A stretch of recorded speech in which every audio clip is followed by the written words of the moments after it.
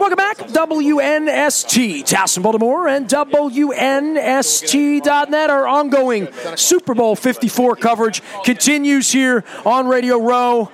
Mike Pereira is here, and I got to do something before we do anything because my wife loves you, so we got to take a little selfie to let her know that we're all right. Sweetheart. There she is. All right, there we go. So I'll send that to her. How you been? I've been great. Good to see you, great. man. I mean, we're going to talk rules, and Luke's going to bitch about officiating, which is all people do. Who's bitching about officiating? Everybody. America. This is the smoothest year I've ever seen in officiating in all my life. I've been officiating for now 49 years, some way, shape, or form. We fixed it. We finally fixed it. This has been the smoothest year I have ever seen. Okay, I'm kidding. Yeah, we fixed it. I mean, they're never going to get it fixed, though, right? I mean, it's really difficult to do, well, and I think every fan should understand that. They're never going to be perfect. That's the thing. And, you realize this, and I do think I've never seen a game that's perfectly officiated. There's mistakes every game. I think probably being realistic, there's going to be 6 or 7 mistakes in every game. But when you think about this, there's 150 plays, actually about 155. But if you take 150, within each play, easily there's 10 different decisions that the officials have to make. Whether it's the 5 interior linemen, they're blocking, and you got 2 officials watching 5 guys, whether it's press defense or zone defense, illegal contact, defensive holding, is the formation legal, is the motion legal, 10 different decisions on every play. So if you take 150 plays, that's like 1,500 decisions that they have to make in real time, and they miss about 6 or 7. That's pretty damn good. Sure. It's really pretty good. They really are good. But sometimes external forces make it harder, like this pass interference. Well, what do you make of that? I mean, this time last year, and I don't know if you came. I think you came by last year, but I look up and I see the wrong team won. The Saints-Rams game. I will stand by the people of New Orleans on that one. And I know other things happened after that. But in the aftermath of that, there was all of the hullabaloo at the owners' meetings where you and I met many, many years ago, and we're all going to get together. We're going to change the rules, and then we're not going to enforce the rules. Kind of reminds me of the Republican Senate. Yeah. No kidding. The thing is, they went about it wrong. I mean, this was not a good rule. This was a reactionary rule where they didn't think through the unintended consequences. And this was never going to make sense when you think that, okay, let's talk about this pass interference rule. And we're not changing the pass interference rule. We're just making it reviewable.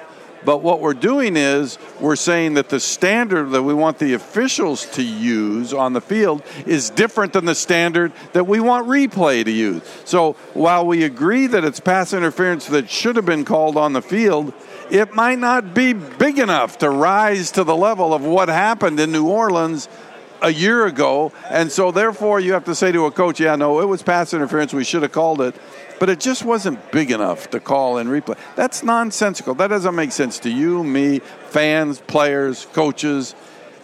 It was a bad rule. It just was a bad rule. And so I don't think officiating, honestly, was any worse this year or necessarily any better. But because of all of this confusion about pass interference, it made it seem worse.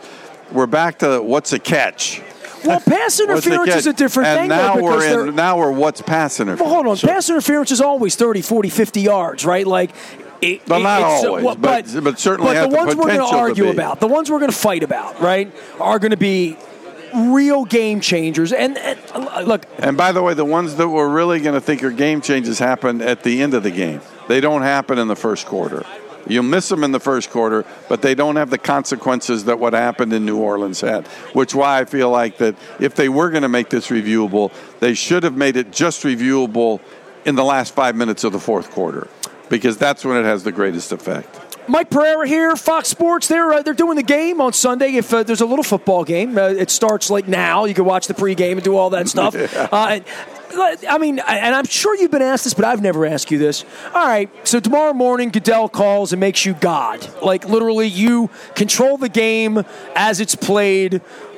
What would you change if you were unilaterally, if you were the Donald Trump of running rules of how do you run it? Well, I mean, I guess what rules do I change, or What's how wrong do I with run football? officiating? Well, I think really what we've done is we let technology get too far into the game. I would take some of the technology out of the game. Hard to do. What does that mean? Because I don't. So many angles, I don't think the game is being officiated on the field anymore, and I think that's hurt officiating. It's decisions are being made. They took it off the field, moved into the press box with instant replay. Now it's in New York, and New York's making the decision. You're not almost not held accountable to officiate on the field. I was saying to somebody here earlier today, I mean, when I officiated and I was a downfield official, if I threw a flag for pass interference, I'd have to throw it 20 yards sometime, and I wouldn't get it to the spot.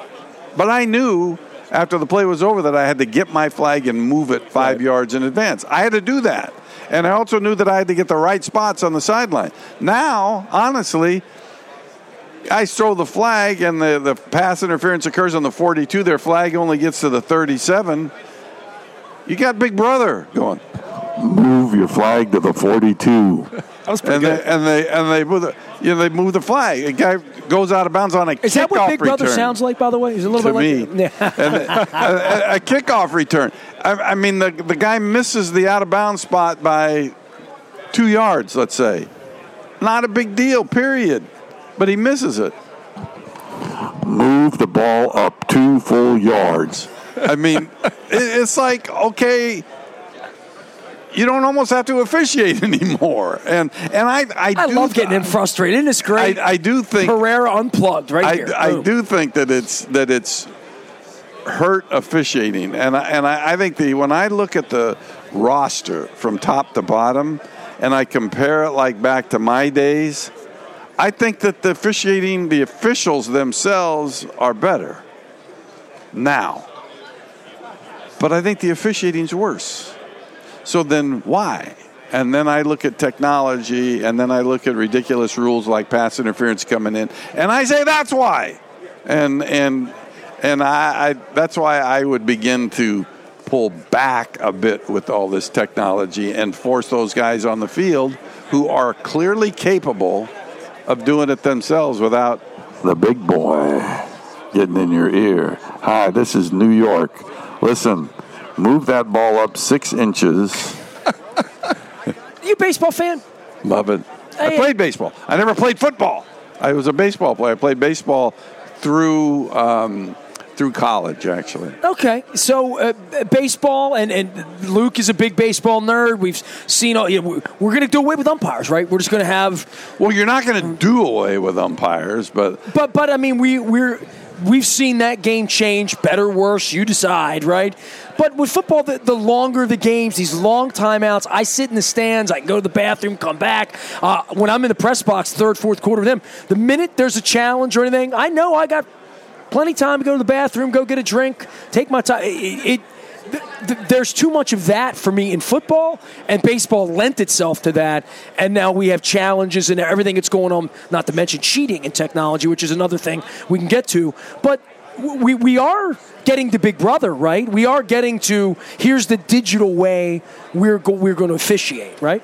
I mean, I think of umpiring, what I've read about this robotic balls and strikes call, huh? So you're gonna have, but you still have to have the umpire. So he's gonna be behind the plate, and there comes the pitch, and he's gonna get the buzz on his right chest, which means it's a strike, and then he's still got to go strike, or he's gonna get the buzz on the left chest, which is ball. What are we doing here? I mean, what are we doing here? This is a human game. And the game has changed so much to the point where what we can do now legally we couldn't do before. So you're more invested literally in the game when it comes to gambling. And so everything's got to be transparent. Everything has to be perfect. And I say, and I'm saying too much here, but that's fine because I'm almost done today. But even with me, when I was there, we always tried to, when it comes to officiating, we always tried to fix things with Band-Aids.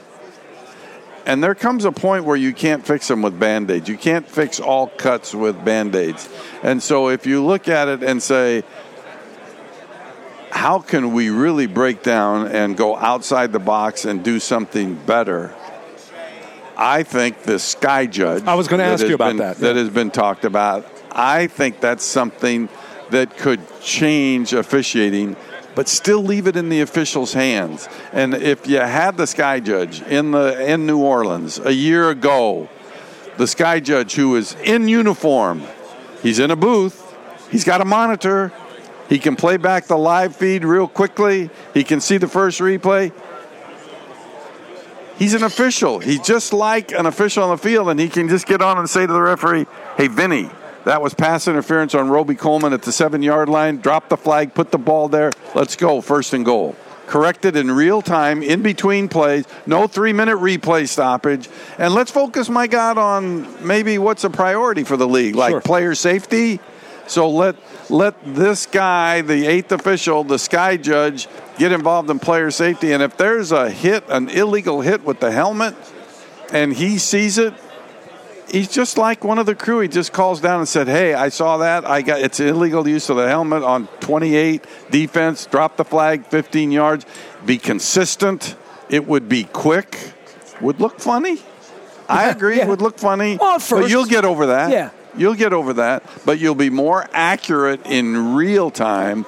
And that 8th official, who maybe is a rotation official, he may come, he may be there as part of that crew every 4th game. You rotate it through there's so many things that you can do, I think, with that Sky Judge concept, to me, that would work. But it's outside the norm. I mean, it's much bigger than a Band-Aid. But it's something that has a chance. And it just seems so logical to me that why wouldn't the league say, okay, let's do this. Let's use this Sky Judge for 64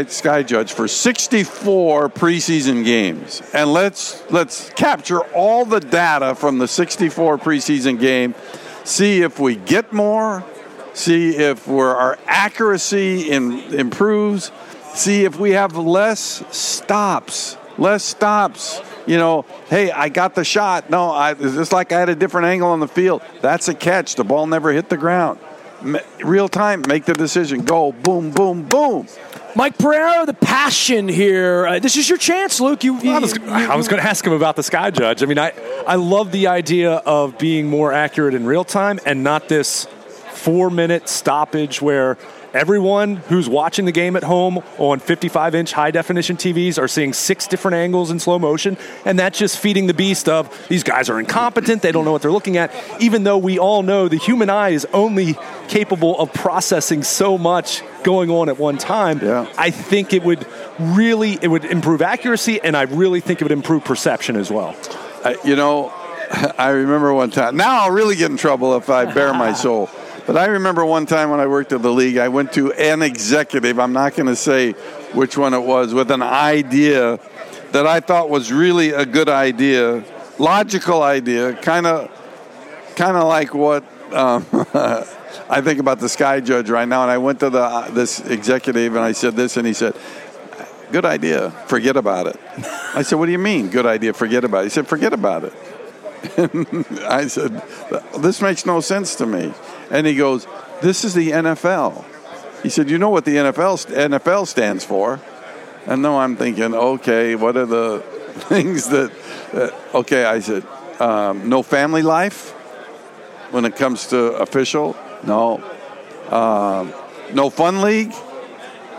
No. Not for long? Not for long? No. And I said, well, what's it stand for? He said, stands for no effing logic. That's what it stands for. And with that, he will drop the mic. I said, okay, I give. But that's why you work for Fox Sports. That's right. And I probably may not even have a job with Fox Sports after telling that story. But it's just there's things that can be done, but you really have to open up your mind, and you have to think outside the box. And I say this stuff in hindsight when I was just as damn guilty myself. when I had the job. We changed rules based on one thing that happened, and it hadn't happened in 30 years, and we changed the rule. And Mike Holmgren used to beat on me. Why are we changing this rule when it hasn't ever happened before? And now it happens, and it's so rare, but we're going to change the rule. We're going to add another layer to the rule book. And Mike was right. But I drank the Kool-Aid. What do you still love about football while we're here at Super Bowl? Because we bitch about officiating and the game not being perfect. Lamar Jackson felt perfect in Baltimore. Mahomes, the whole Steve Sable symphony and if, all of that. It's still a great game. It's going to bring us all together on Sunday, Listen, I mean, there's so much I love about the game. I love the people that are associated with the game. But what I really love is going from 4-12 to 13-3. To see turnarounds like we see with San Francisco.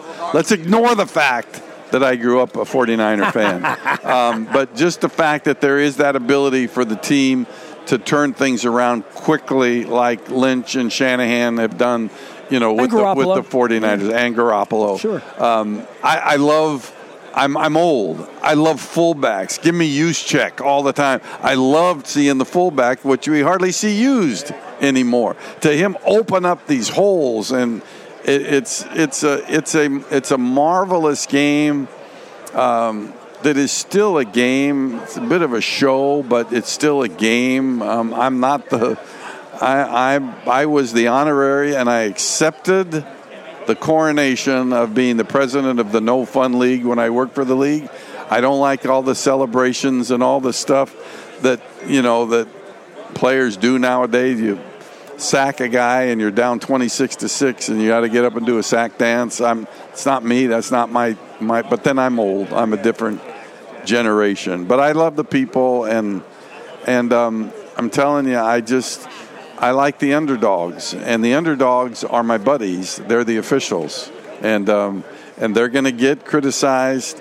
I just hope that I hope that this game on Sunday ends up without a pass interference controversy, much like the end of the 49ers Seahawks game in Week 17, where really Fred Warner committed pass interference, wasn't called.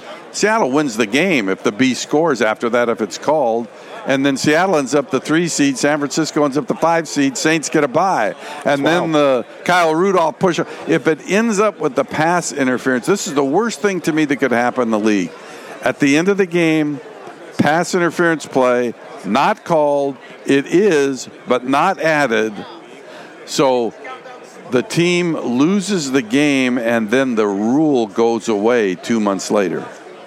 I think that would be a disaster. So 2 months from now, we're talking about, had this rule, which they dropped, not been in place, San Francisco wouldn't have won the game. I think that's the disaster. That's the Titanic to me that is sitting out there on Sunday. Good to see you. Always nice great to visit with you. Thanks for the love for my wife. Mike Pereira, Fox Sports. You can watch him officiate, and hopefully there's less of you and more of just I have the only analyst job. Well, maybe not the only one, but success is, and what every official would want, not to hear from me. So if I don't get on air, I can't think of anybody that will be unhappy. There he goes, Mike Pereira. You don't want to see him, but you always see him. We are WNST.net, AM 1570 at WNST Towson, Baltimore, live from Radio Row in Miami Beach with more ahead after this.